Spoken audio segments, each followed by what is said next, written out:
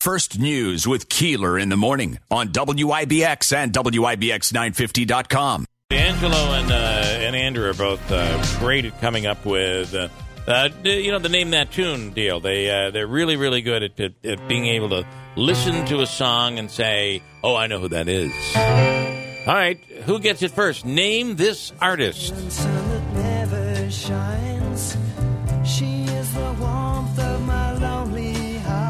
It's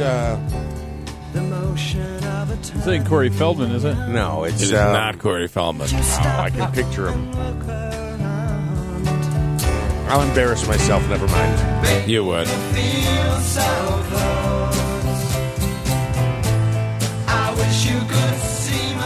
I'm embarrassed. You shouldn't be, because it's a very tough one.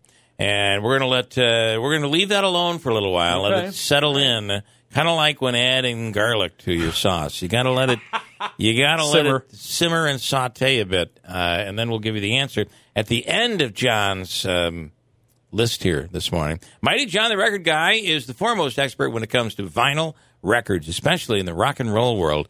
He is the man, and he's on the line right now. Moneymusic.com is the website. John, good morning. Good morning, guys. How are you? Good. I'll let you close with this after you do your list, all right? All right. The name of the song and the name of the artist. Okay, so we start out here today with 10 records here in the month of July that are right now worth more than $100. Well, number 10 we give to the Blues Image, their album Blues Image, up to 125. Of course, they had a big hit of Ride, Captain Ride. And that's on their second album, Open, which is also up to about $100. So, All right. Whoa. Good money for the Blues Open Image. is up to $100? Yes. Yeah, you have it. Yeah, I've got a copy of that I bought for like 10, and it's really clean, and it's the first press.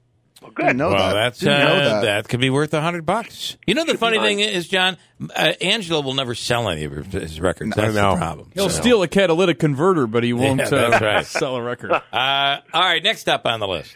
Well, Connie Francis had a lot of hits in the 50s and 60s. Big one was Where the Boys Are, that 45 with its picture sleeve, up to $150. Dave Clark 5, Feeling Glad All Over. Do you have the album? Look at the cover. If the cover pictures the Dave Clark 5 with their instruments, $25. But if it does not show the instruments, just the Dave Clark 5, $150. Wow. And isn't it interesting the variations of covers and album artwork and that sort of thing? It's really something that is kind of gone by the wayside today. Yes, absolutely. Little things mean a lot when it comes to records, and so there's always something different about a particular record that makes it worth more money. All right. Next up. How about the Contours? They had a top 10 hit in '62 with Do You Love Me? They did it again in 1988, top 10, because of the movie Dirty Dancing. Their album, Do You Love Me by the Contours, currently up to $300. Wow. Rolling Stones, big hit for them. I think their first number one, It's All Over Now. That 45 with its picture sleeve up to $400 right now. Ricky Nelson, a lot of hits in the 50s and 60s. A big one for him, number one, It's Late. If you have a copy or find a copy on a 45, up to $25. But find one on a 78, Ricky Nelson, It's Late, $500. Wow. What year was that? 1958. 1958. Okay, so just nearing towards the end of the 78 records. 1960 was the last year for 78. Okay, didn't know that. Yep. All right. Neil Diamond, very first 45 for Neil Diamond, Clown Town. Current value up to $500. The girl groups are very collectible. Doo-wop is very collectible. And when you have a girl group singing doo-wop, you get a big collectible. They were known as the Chantels, had a big hit called Maybe. If you have the album We Are the Chantels, again, look at the cover. If it shows a jukebox, $250. If it does not show a jukebox, just the group, $2,000. And again, my assumption is that's far more rare than with a jukebox. Okay.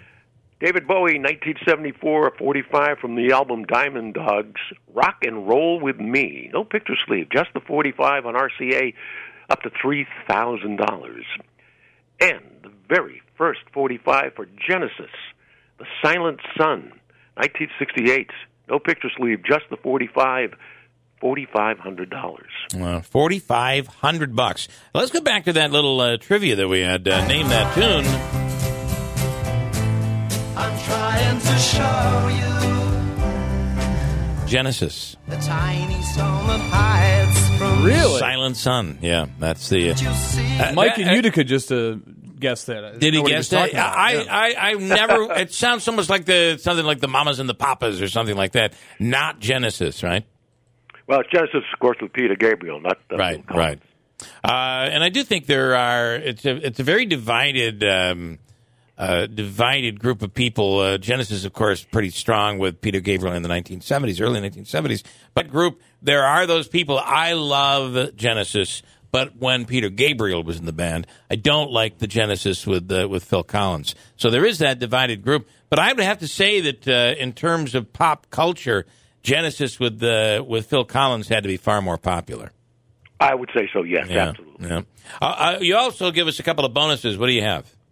Well, everybody thinks Bill Haley and the Comets started rock and roll with Rock Around the Clock.